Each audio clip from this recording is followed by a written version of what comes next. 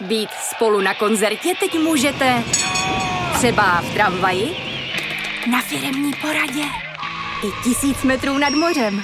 Jsme tu, abyste mohli být mezi svými kdekoliv. Tak zůstaňte ve spojení díky datům na naší nejrychlejší mobilní síti v Česku. T-Mobile. Čteme vám Garáž.cz.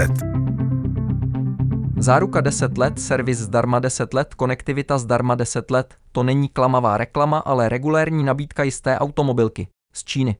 Článek napsal Jan Majurník. Automobiloví výrobci postupem času pochopili, že dvouletá záruka omezená na směšné kilometry dneska už nikoho neláká, proto se ve svých kampaních pomalu předhánějí, kdo nabídne výhodnější garanční podmínky.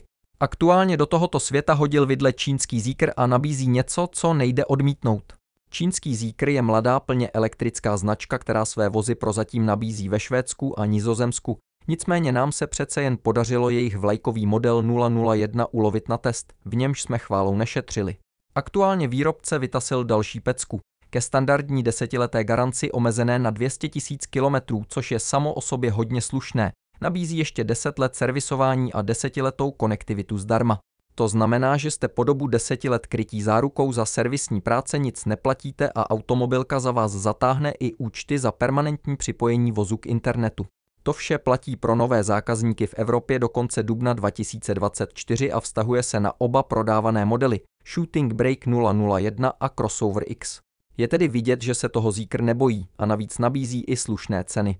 Zeekr 001 s dojezdem 580 km na jedno nabití se totiž v Nizozemsku, kam si pro auto můžete zajet, prodává od 59 490 € s tamní 21% DPH, což je na naše 1,5 milionu korun. Kompaktní SUV Zeekr X s dojezdem 445 km na jedno nabití pak stojí 42 490 € z DPH, tedy necelých 1,1 milionu korun. Výrobce tím chce nalákat nové klienty, tato pobídka 10+10+10 je dalším zákaznickým argumentem. Takže by se možná evropští výrobci měli zamyslet nad tím, jak by měl vypadat dnešní garanční standard, zejména pak u elektrických aut, která si svoji cestu k lidem ze střední a východní Evropy hledají, snad mimo Tesly, zatím poměrně těžko. Článek pro audio připravila Jana Šretrová, přečetl Robot Pavel.